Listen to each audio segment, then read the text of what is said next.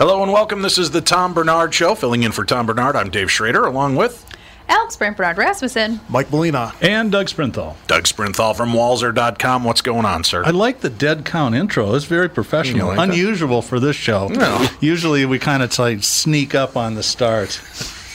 And then Dad gets all mad that we did it wrong because we had no idea what was happening. Yeah. So, we're doing a live spot. Yeah. So anyway, a lot going on. Speaking of, what's the live spot for today? In the Twin Cities auto world, we're a Twitter with excitement because the auto show starts this Saturday. Starts Saturday, runs through the following Sunday, the 18th. Great new car deals. If you are in the market for a new car, you can see all of our specials at Walzer.com. And we're doing a little contest thing. So what I want anybody that would like to participate, send me a commercial. Write and record a Walzer commercial. It can be a 30-second. It can be a minute. If they're really funny or something, we'll probably play them on the air the next week. We're going to give away 5 pairs of tickets to the auto show.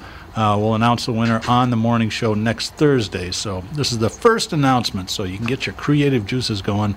Send your submissions to, boy, that sounds bad, Doug at Walzer.com. It's better than sending your emissions there. That's true. We'd prefer you not send those at all. Walzer.com. Michael Bryant, Bradshaw Bryant, what's the latest? Well, basically, we're trying to represent people who have been hurt, then talk to them before they talk to an adjuster.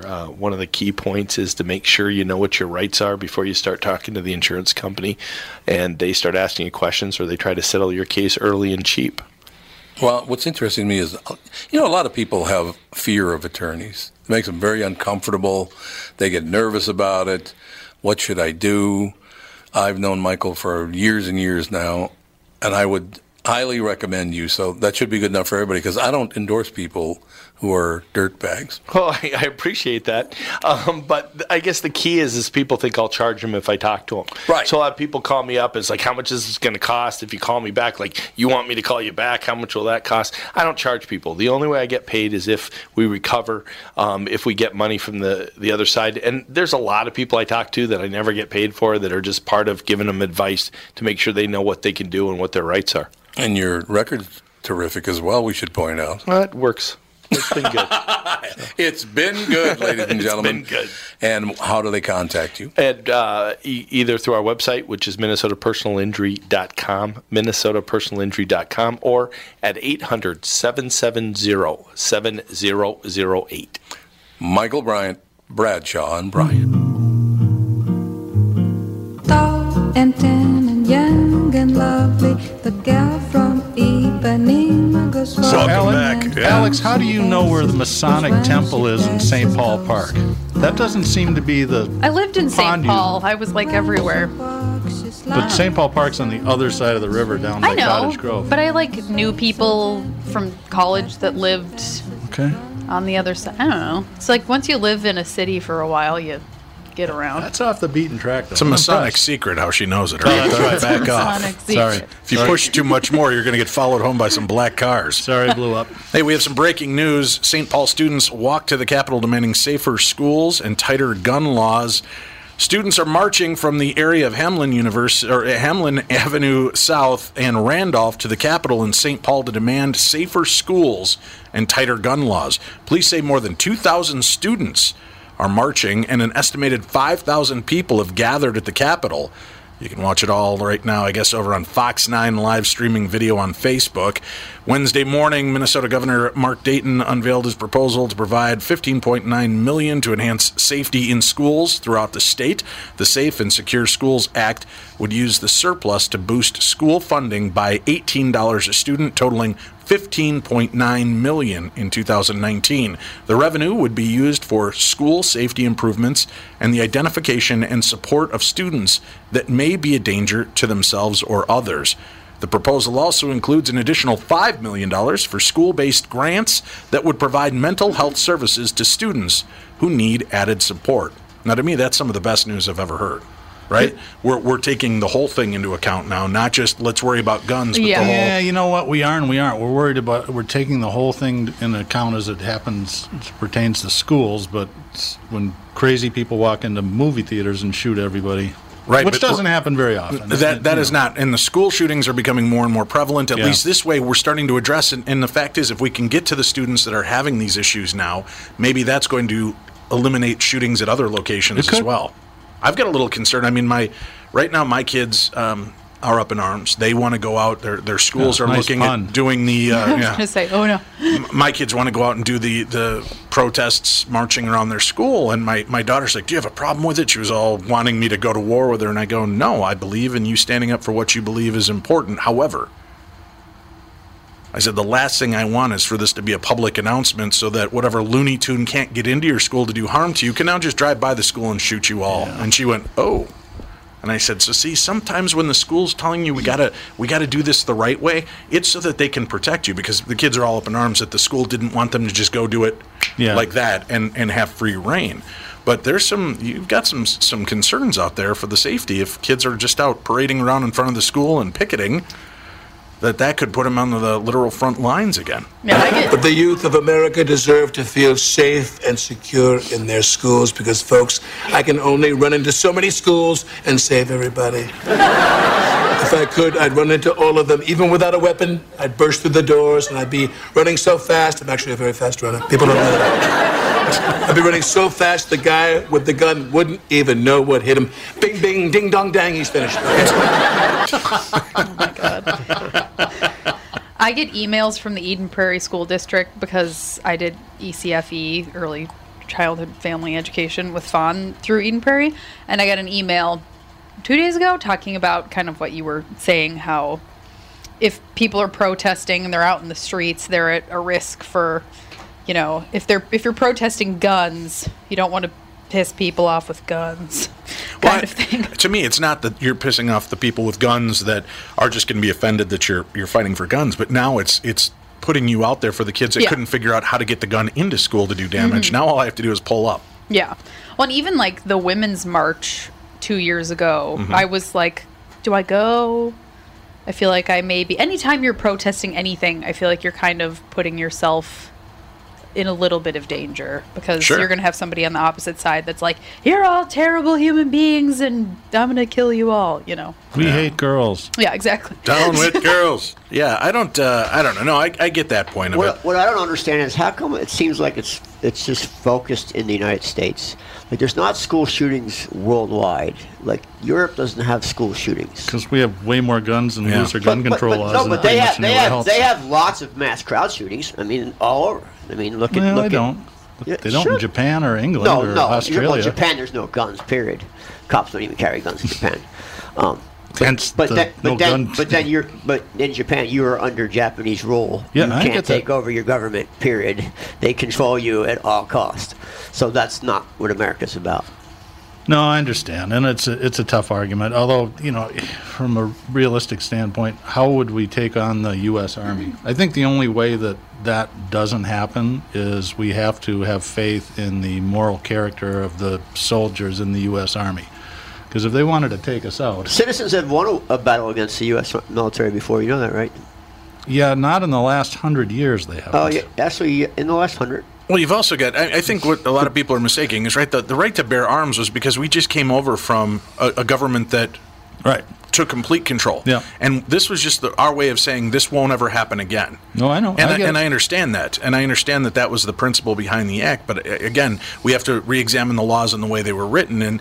And the fact is, hey, we are also in a really weird state of history, right? Yeah. I mean, we do have a legitimate concern that our government could go to militia. I mean, or not militia, but go into corporal lockdowns and such. I understand the concern and the fears, and I understand those points. But I mean, this is the problem. It's like a lot of the debates out there. There's no one clear answer, and that's why we can't do it. But at least they're making strides. This time there seems to be some change. Which after Sandy Hook and some of these others, there was a lot of rhetoric. There was a lot of talk. There was a lot of, well, this isn't the right time. Yeah. And right now, people are saying, no, this is the time. And But how soon is there more shootings like the Vegas shooting? How many more of those are coming?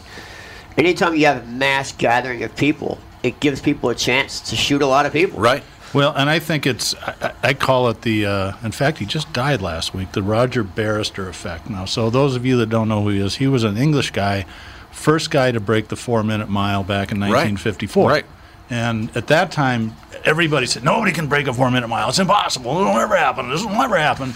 27 days after he broke the 4-minute mile, another guy did it, and then all of a sudden it becomes pretty common.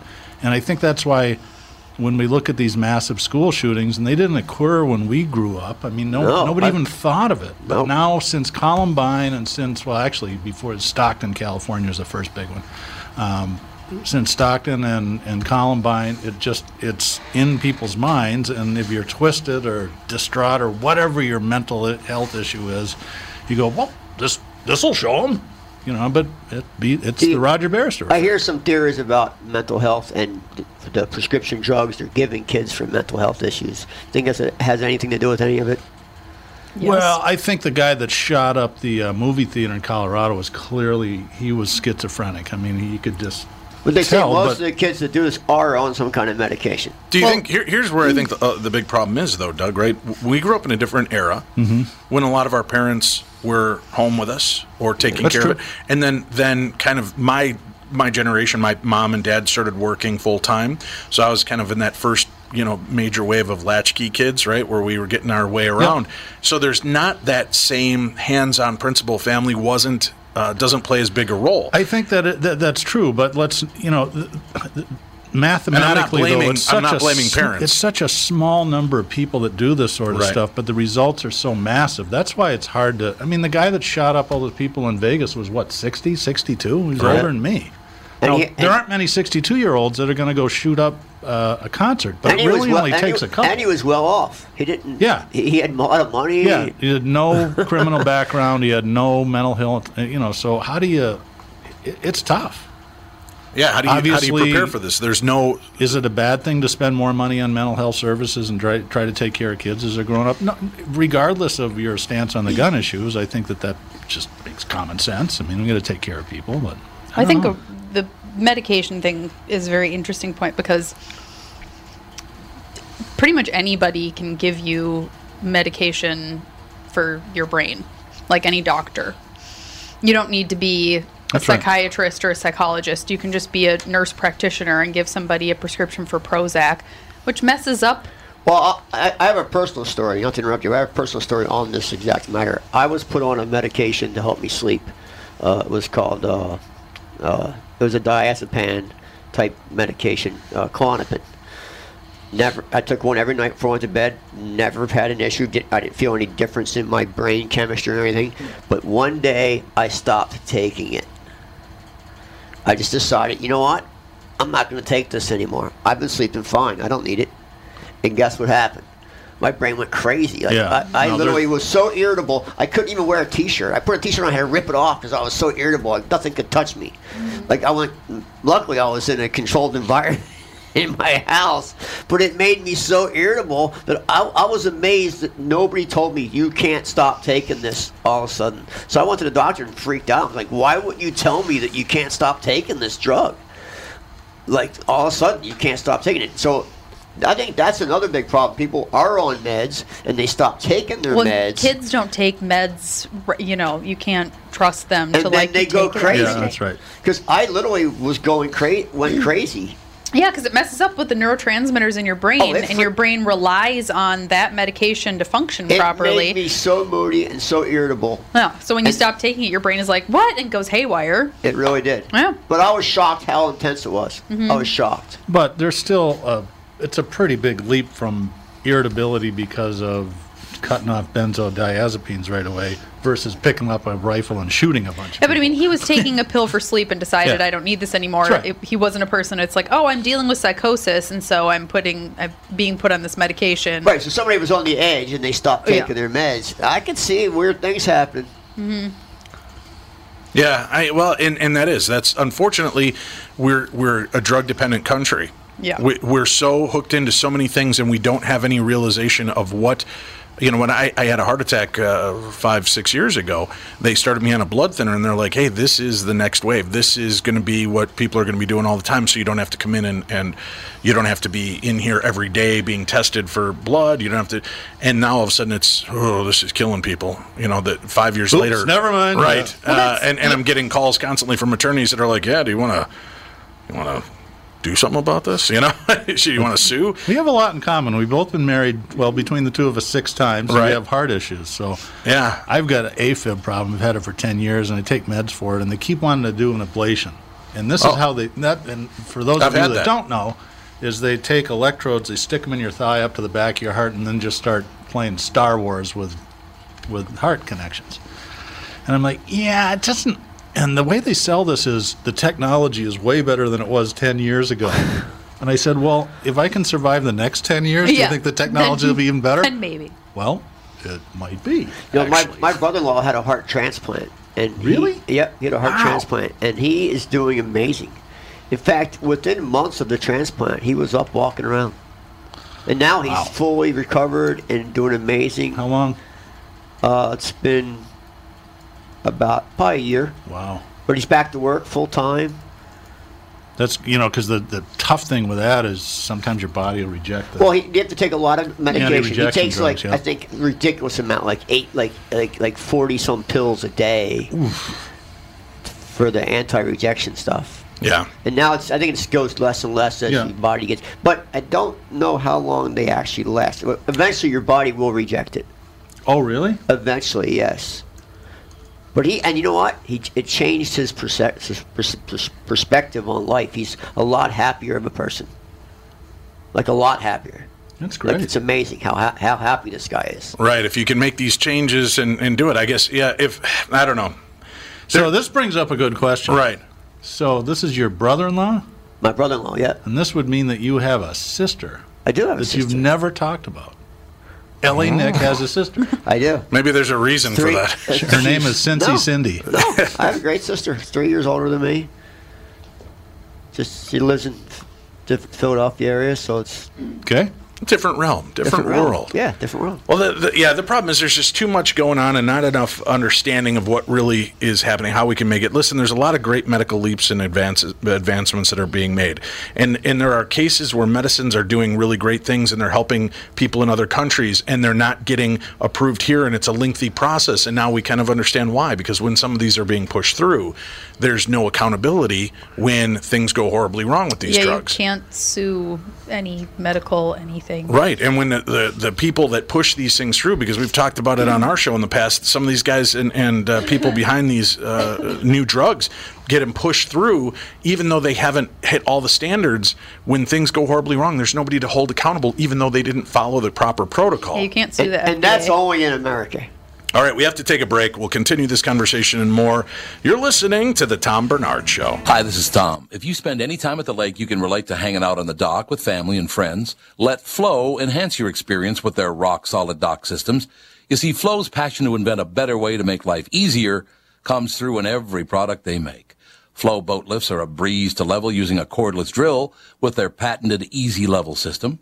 Flow is about making things easy, meaning you have more time to enjoy being at the lake. Isn't that why you go there in the first place? See for yourself why they've been perfecting leisure time since 1983. Visit Flow at the Northwest Sports Show at the Minneapolis Convention Center, March 22nd through the 25th. Be sure to ask for the show special, where with a qualified purchase, you'll receive a free 3-piece furniture set or free wireless remote. And mention you heard this ad on KQ for an additional $50 off a dock or lift system. To find out more about Flow Systems, visit their website at floeintl.com.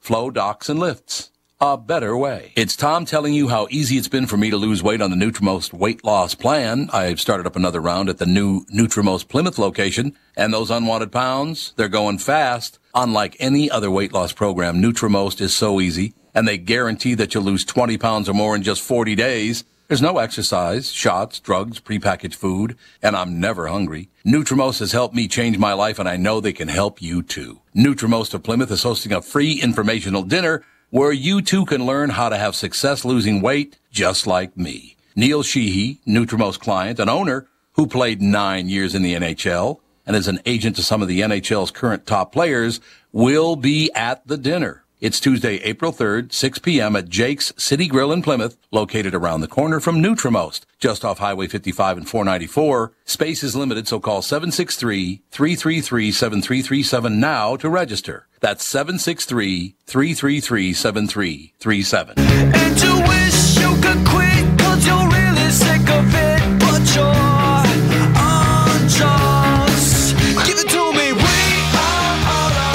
We're back. Sitting in for Tom Bernard. I'm Dave Schrader. Tom will be back with us Monday. Alex is in studio with me, along with Ellie, Nick, Mike Molina, Doug Sprinthal. The eye candy. You are. You're a good-looking man. So we were just talking about the medicinal side of all of this. The problem is there's just, how do you fix things? We're always trying to make these next leaps and bounds in science. We're trying to find the next bullet. And I know you lead a clean lifestyle, Alex. At least you try as best you can on that aspect. But, do you see that there are points when medicine is important and we need it? Oh, absolutely. Like, I am about as antibiotic as you can get because it messes up your entire system and can create superbugs and blah, blah, blah, blah, blah. But, absolutely, there are reasons that people should take antibiotics. That's right. But I'd say that probably 75% of the time that people are prescribed antibiotics, they don't need to take them. I think that's getting better because the doctors are saying, look, because all this MRSA and staph and stuff, because people, it's like people would 5 years ago have a cough and here, take this antibiotic, because it's just like, why not? But then they didn't realize how, then we're going to build antibiotic resisting bugs that we can't get rid of, and people are going to be hospitalized for months at a time. And so, I think medication for mental health is a wonderful, wonderful thing, and it can take somebody's life from horribly depressing and they don't want to live anymore to having a really good life. But it bothers me that they're not under the supervision of any. They're not controlled. It's not controlled. So once they stop taking it. Yeah, you can just go into any clinic, get Prozac, Zoloft, whatever, and then it's like, bye. Good luck. So I just looked this up. Guess what the life expectancy, this is Canada, but Canada and the U.S. are the same thing. Yeah. In 1920. So 100 years ago, guess what, for men, what life 54. expectancy was? Close, 58 and a half. Oh. That's it now? That's what it is. No, that's in 1920. Okay. That's what it is in Russia right now. What's it now, like 80? Yeah, I think Minnesota just went over 80. It's actually 80 for men, 82 for women. Yeah. But Russia's still 54. We're more concerned about the part. God. Russia's still 54. Is it really? Yes. Really? Yes. Oh dear. I think it's still in the mid 50s for Russia. Wow. But so I think that the main issue with the medication side of it is I wish that only mental health professionals could give prescriptions for mental health medication. I agree. And when you're on mental health medication, you were under their supervision the entire time. And nobody gave me instructions to. Yeah. You can't stop taking these all of a sudden. They didn't even tell me that. Well, that's like, I have so many friends that, I was so mad when I went back. I'm like, how could you not tell me this? Yeah. Well, I have so many friends that it's like, I had a friend a few months ago that she was like, I was on this medication for, so I don't even remember what she had, but she's like, I could not breathe. Like, I was sitting there in my house, just sitting on the couch, and all of a sudden I just couldn't catch my breath no matter what. And it went on for like a week, and then she went into the doctor, and they're like, oh, yeah, the side effect of this medication is air hunger. Yeah, forget air about that. hunger? Yeah. What marketing genius came up with that term? No, that's like a... It's, no, I like the one that they have the whole list, and the bottom says, or death. Or death, yeah, I know. But air hunger is a side effect of pregnancy too, and really? I get it a lot. Yeah, I'll just be sitting there, and it's just like, no matter how deep I'm breathing, I just can't feel like I'm getting enough air. I don't think I'd like that. My father-in-law, he's on this medication that it can make your entire body, it like breaks out in a rash, but it doesn't hurt or anything. It just looks bad. But 1 in 3 people get this, and they didn't tell him when they gave it to him that this was likely to happen. So he thought he was having some horrid reaction to it, and they're like, no, most people get it. But they didn't tell him beforehand. Are you sure it wasn't in the super small print on the outside of the paperwork that they give him? Because if you look now, the prescriptions, each page gets smaller. That's what they said to me. They said, you should have read the paperwork that the pharmacist gave you. Well, he's a doctor, so I imagine that he would have read, I don't know. No. You know what? Doctors are the worst patients. They don't read anything. If their doctor tells them to do something, they just did it. I have a nephew who's going to pharmacy school, and he says, what you should really do is actually just talk to the pharmacist when you pick up meds and you have them, because they know more about them than the docs do. Yeah, they do. Absolutely. Actually, when I've gone in for cold medicine, I've gone up to the pharmacist. I'm like, What do you get? What do I got out here that's going to actually help? And he goes, absolutely nothing. That's all garbage. Every piece out there will not help you. It'll give you the most temporary and literally maybe 20 minutes of temporary relief. He goes, the good stuff is back here. And I said, all prescription? He goes, no, it's just the stuff we have to legally take your ID make for. Meth out of it. Or yeah. But they've told me what goes. And there's been times where I've been like, I was on blood pressure medication. And all of a sudden I just had this...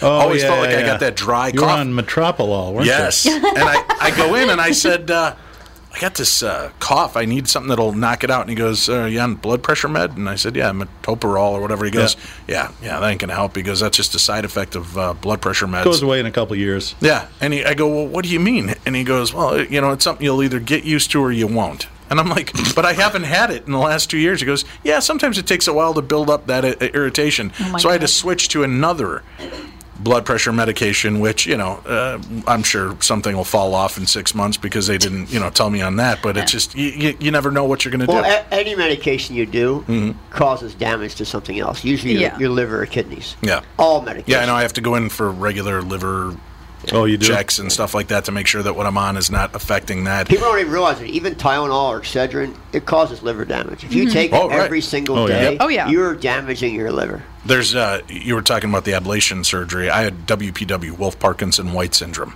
which is where the heart will all of a sudden, literally, we could just be sitting here and you could look at my chest and it'll start going like I just ran a marathon. And I could get up and run a marathon and not have that effect.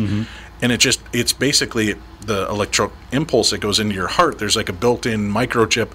When that impulse comes in and goes, let's go 400 beats a minute, the microchip says, nope. No, we not only beat today. 80 beats a minute. Well, what it was doing was it had shorted it out, so it was jumping over that and causing my heart to snap into these moments.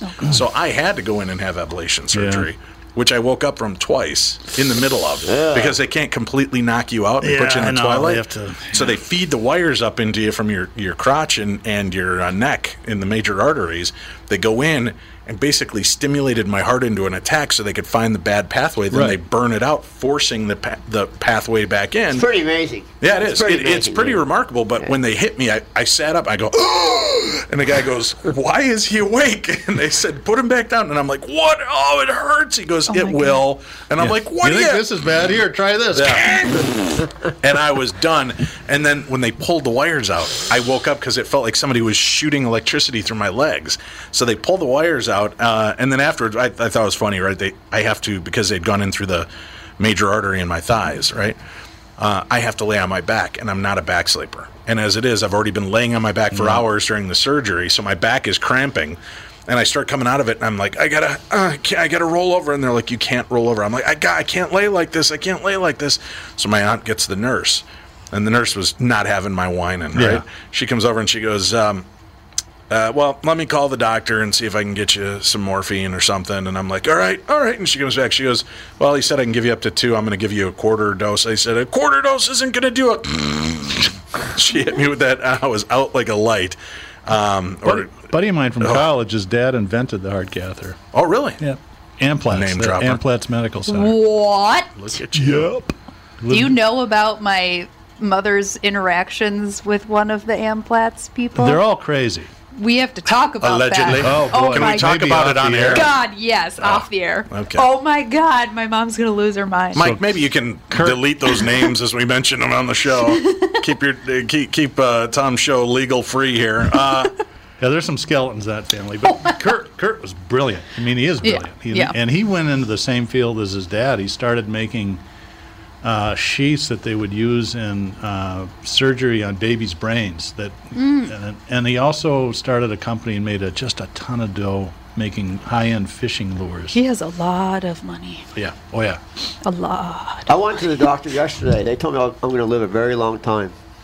Of course you are. So did you up the month count? Yeah, I'm going to have to. She did, oh, yeah. You said you were going to die at whatever. 322 months. Yeah. She did a chest No, x-ray. when I met you were down to 290. So you've added another 32 months. No, it was always over 3. It was close. And then she checked my heart. They did a ultrasound and checked every valve. Mm-hmm. She said, you look like a 16-year-old boy. Everything inside there. Is that because you're smooth? I don't know. Smooth and shiny? She said, your heart, your lungs look like a 16-year-old boy. She said, you're going to live a long time. I had on Mother's Day, 6-7 years ago, I wake up not feeling right. I get up, I go take a shower, and I'm like, I still don't feel right. So I go back and lay down, and my whole left arm is hurting. And I'm like, but I don't know if I was laying it, because I sleep weird. I kind of bunch my arm up and I lay on it, so I didn't know if I laid on a nerve wrong. So it's bothering me. So I get up, and I tell my girlfriend at the time, hey, I'm gonna go into the hospital and just get checked. So I go into the hospital. They're there with me. They're running these stick tests, looking for these blood gases from a heart attack. They're doing EKG. They can't find anything wrong with me. They kept me all day, and then they bring in dinner for me. I start eating, and I'm like, I don't feel good. He goes, well, we're going to send you home. He goes, we've done, usually we only do 3 of these stick tests. We've done 6. There's nothing showing you have a heart issue. I said, all right, I'll go home. And I go, oh. And he goes, what? And I grab my jaw. I said, man, it just feels like somebody punched me in the jaw, and drool just starts pouring out of my mouth. The doctor puts his hand on my chest, lays me back down. He goes, get him to the ICU. He's having a heart attack. And they're like, what? So they doped me up overnight, which I thought was weird. You're having a heart attack. Don't worry. We're going to put you to sleep and do an exploratory tomorrow. How about you fix me now, Doc? I'm having a heart attack. But they ran the hoses through me.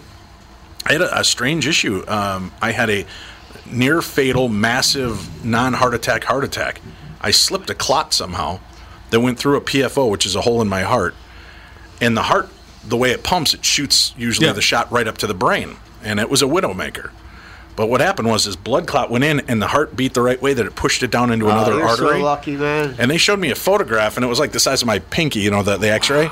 And it's all dark gray, and there's just this real thin line of black. And I go, what's that? And he goes, well, that was all that was left of the blood flow to that part of your heart. So you don't have the heart damage you would have had in a heart attack, but you had the closest to a massive widow-making heart attack you could possibly have without having a heart attack. I said, well, what'd you do? He goes, they basically laid a little vacuum in there and sucked the blood clot up, and that was it. But that was another moment where they kept me on that blood thinner for a long time, and I'm like, do I have to be on this? Like, well, we think so. And then I said, well, okay, I'll tell you what, take yourself off it for the next 2 weeks, and we're going to test your blood. So they test my blood. Oh, yeah, you definitely have this coagulation issue. You're going to have to stay on it. So I start reading myself online about this, and it said, in order to get proper tests, you should be off this for 6 weeks. I'm like, I've only been off 2 weeks. And the doctor, don't worry about that. So I kept myself off it for 2 weeks, or 6 weeks total. And then I demanded another blood test. And he's like, well, you're not supposed to just quit that cold turkey. I said, I'd already been off it 2 weeks. What is the harm of another 4? So I go in. I don't have the coagulant issue. It was a byproduct of the blood thinner that they were giving me. Yeah, you have to educate yourself over top of your doctor. And he goes, you probably saved your life, especially in Minnesota, because I slip. I fall every winter. Yeah. And on this blood thinner, you whack your head once and see ya. Yeah, you're cooked. That's how I knew my second marriage was in trouble. Because the first time you have an AFib episode, you think you're going to die. Because your heart starts going 160 beats a minute and then stops and then it goes all over the place. Right. I woke up Sunday, it's like 3 in the morning on Monday, and wife at the time rolls over and goes, so what's the matter with you? And I says, I think I'm having a heart attack. And she goes, well, why don't you call me when you get to the hospital and let me know how everything's going. So I drove myself there, which is you're not supposed to do that. No. Look at you and I. We're Iron Men, man. But it was close by. I went into Woodwinds, and you get really good service at a hospital, and they say, sir, can we help you? And you say the following, I think I'm having a heart attack. Right. Yeah. You get your own chair, you get your own guides and everything. And heart attack and you're in labor. You're going to get the STAR treatment. Yep, that's right. And then they did that. That's how I knew about the blood gases thing. They did that and said, yeah, you don't have a heart attack. How do you feel? And I said, suddenly a lot better. Right. What was the diagnosis then? AFib. They said you should talk to go see your doctor. And they said that'd be helpful if I actually had one. Right. And they assigned me one. And this guy, he was just awesome. He's total type A and a total nut job. Those are the best doctors. The first time I went through all the stuff with him, and he goes, you should be fine. We're going to put you on some different meds that'll help it, and you got a long life ahead of you. Not to say that you might not drop dead in the parking lot in 10 minutes, because that can happen. Well, so one time he's doing some blood work about something. He goes, I'll call you Sunday with the results. His phone rings and goes, Dr. Cunningham, I got your results from your test. Shit! I said, what's the matter? And she says, oh, nothing. You're fine. The Vikings just fumbled. Oh, he hangs up. So did that cause the heart attack? Oh, my God. Great. We have to take a break. When we come back, Tina Alexis Allen joins us to talk about her book, Hiding Out, a memoir of drugs, deception, and double lives. Tom That's Bernard, next. if you're ready to sell your home, you've probably heard that you should wait until spring. But why wait for temperatures to rise when the market is hot right now? Not selling in winter is a total myth. Truth is, buyers are hungry. And while other sellers and real estate agents hibernate, the Chris Lindahl team is selling homes like hotcakes. Chris has done a great job. We have our house on the market with Chris right now, as a matter of fact, and the video he did is amazing. The Chris Lindahl team is America's #1 RE/MAX results team for a reason. They play to win, and they've got the skilled players to sell your home fast. In fact, they sell a home on average every 9 hours for over the MLS average. Don't wait until spring to sell your home. Call the Chris Lindahl team at 763-401-SOLD. That's 763-401-SOLD. The first 2 callers will get a free staging package. This is a huge value, and it's only going to the first 2 Tom Bernard Show callers from this ad. That's 763-401-SOLD. Call now, get the free staging package, and grab the opportunity before winter is over. Tom here for Sabre Plumbing, Heating, and Air Conditioning. When you call Sabre for service, you'll get a certified technician that's an expert at diagnosing, repairing, and installing heating and air conditioning equipment. Sabre Techs give you the service you need, not the other stuff that you don't need. When you combine that with Sabre's A rating for customer service and the best equipment from Bryant, you get exactly what you need. So make the call to Sabre Plumbing, Heating, and Air Conditioning today. Sabre and Bryant, whatever it takes. I've been working too hard to give you a heart attack. You want to know by now. That wasn't my case. It wasn't working too hard that gave me the heart attack. Radio, that's not a thing, is it? Oh, my dad could do it. Yeah. All right, we're back. This is the Tom Bernard Show. Tom is off in Punta Cana. He'll be back with you guys Monday. Tomorrow, Alex and Catherine will be joining me again. Along with, I think we've got some comedians, we've got some other guests, we've got a lot of stuff. You might even be able to win $20,000 tomorrow. Well, not specifically tomorrow, but tune in and find out what's going on. Tina Alexis Allen joins me now. Her book, Hiding Out, a memoir of drugs, deception, and double lives. Tina, welcome to the show. Hi, thank you so much. From New York, it's raining and snowing here. Oh yeah, you guys are another nor'easters heading your way, huh? I know, it's crazy. Yeah, we've been having some crazy weather lately, but it's okay. I'm safe. I'm inside, so it's all good. And anyway, how could I complain? You're in Minneapolis. I should never complain about weather. It's funny. Right. All of my East Coast friends keep saying that, but year after year, it's the photographs of the East Coast with their roof-high snowbanks that make me think, you guys might be a little worse for wear than we are.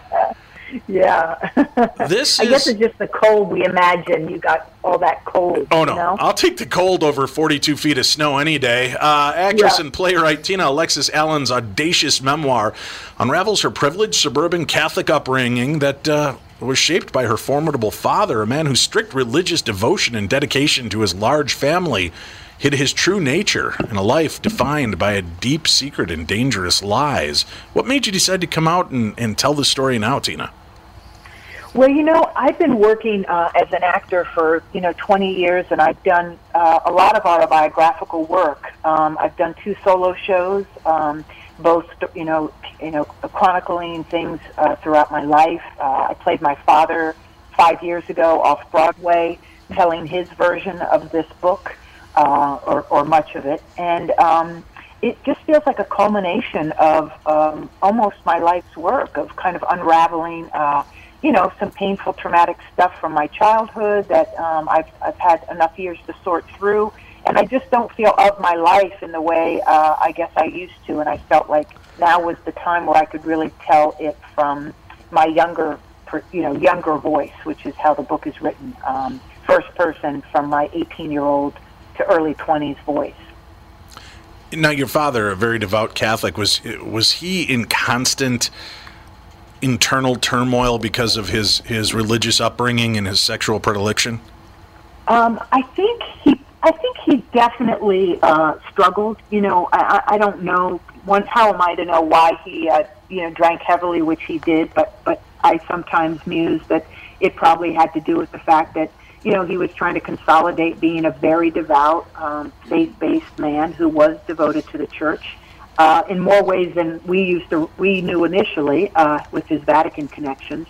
But, I do think his sexuality, which he shared with me when I was 18 secretly, probably had a lot to do with the guilt and shame and trying to consolidate all that, yeah. What made him at the age of 18 to finally confide in you with what he'd been hiding all this time?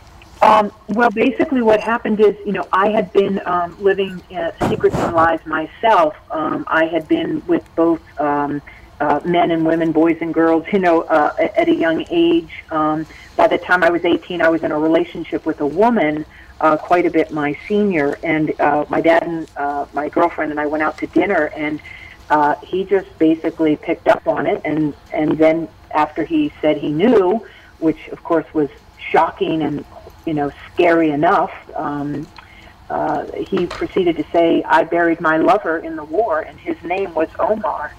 And, that changed my life. I became his confidant and his secret keeper, and in a way, he became mine. It pretty much spirals out of control. I won't give it all away, but we went on a pretty wild and wicked journey together until a lot of stuff starts to fall apart. Now, was he aware of what was going on in your youth when you were 9 years old and your brothers were sexually abusing you? No, but I did tell him, and that's actually a part of the book. But no, he definitely did not know. He was on the surface, he was a Catholic travel agent. That was a legitimate business he had. But of course, the book reveals secret double life of work that he was doing with the church and the Vatican.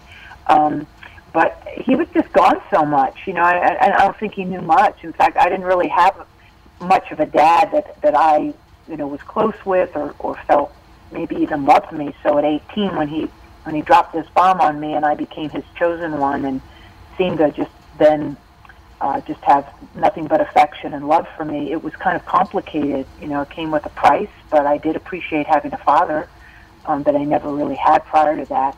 But no, he didn't know anything about that. And I wasn't going to tell him, yeah. And for somebody, you survive this fact with this secret. I mean, was it hard to hold that in and keep that secret to yourself, at the age of 9 and go on, or was it that just was part of your life, so you didn't know that it didn't belong there? Yeah, Dave, I think I didn't know because, when I look back on it, I think that the house was, was chaotic. I had 12 older brothers and sisters. When something like this happens inside of a home, and we all know that it does probably more often than we'd like to think, it's complicated because you've got, sort of a base level of love for your family. So even though there's a sense that, of course, this is wrong, I don't like it, there's also this complication of I'm not wanting to get somebody in trouble, or it's hard, and in my house, we grew up in a culture of secrecy. So even though that I couldn't have told you that then, but when you grow up that way, obviously my father had lots of secrets, and even though we didn't know them, it's almost like it's in the air. You know what I mean? Right. When you're just immersed in a way of life, you don't even have to have words for it. Kids are smart, so I think I knew secrets were part of this world I was in. And so, as you're dealing with this abuse, how long did that, from age 9 to how long that you had to deal with this? So I think that it probably was about 2 or 3 years. I got into a crazy liaison, I'll call it. It's hard to, it's abuse, but that's what you call it. But at the time, and in the book, I'm still very protective of this next crazy liaison that I began having, which was with my middle school teacher. So I think in a way I got away from my brothers, but sort of ran into the arms of what looked better. But of course I know better now than to say that. But at the time, when you're dying of thirst, you don't really know that you're drinking a glass of dirty water when someone hands it to you, if you know what I mean. I do. Do you think that when you, I know that as you just alluded to, the inappropriate relationship that started to take place with the teacher, do you think that because of the secrets that you were hiding, the kind of broken aspect of who you were was evident to this person, and that's why, how do I pose this question properly? Is that how they know that you're accessible to that kind of attachment? Yeah, I don't think in any way what you're saying is off base. I think, in fact, I think it's one of the problems with, kids that aren't sort of getting their needs met in a healthy way. I think they are the ones that are sort of hanging out or needing attention, or in my case, really acting out. I mean, I was a total troublemaker by that point. I was acting out what was happening at home, getting in trouble in school, a wise, smart-ass tomboy, and I was, releasing, I'm sure, all the angst, sideways in class and troublemaker. So she kind of took me under her wing. This teacher was a woman. I don't know if I said that. It began like that. So it began sort of as a mentoring, as a help, as a let's get her back on track. I was at a Catholic school. The nuns basically asked this lay teacher to, she was the cool teacher, so they asked her to sort of take me under her wing, and so it all sort of started in a positive way. And yes, I do think look, I'd already been sexualized, so I think people do pick up on that. Absolutely. Pedophiles and otherwise, And I'm curious, did your sexual choice come because of the abuse that you dealt with at the hands of men at first, do you think? Or was that, and I only ask that because there are so many people that question that aspect of sexuality. Where does that come from? Yeah, I think it's a perfectly valid question, actually.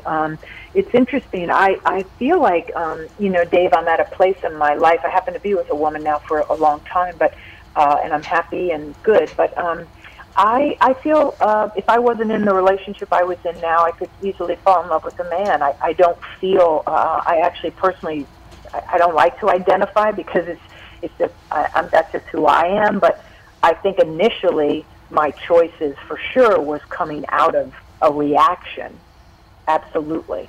But I do feel that I'm in a place now. I've loved men, I've loved women, and I feel very comfortable in my sexuality. And I see more, I guess I would say, human beings than I do necessarily identifying this or that. Love is love. That's the aspect. Yeah. It has nothing to do with general. That's how I right. feel. I know that's not everybody's thing, and that's cool. But that's where I'm coming from at this point in my life. Yeah, love is love. I know you want to kind of keep part of the book so that people will read this about the kind of weirdness that opens up once your father has come out to you. But talk to me about these secret stashes of cash, passports, and documents that your father had. What was going on? Yeah, so we always wondered, where all the cash came from because, 13 kids, a swimming pool, Chevy Chase, Maryland, private schools. We traveled quite a bit, summer homes, sometimes at the beach.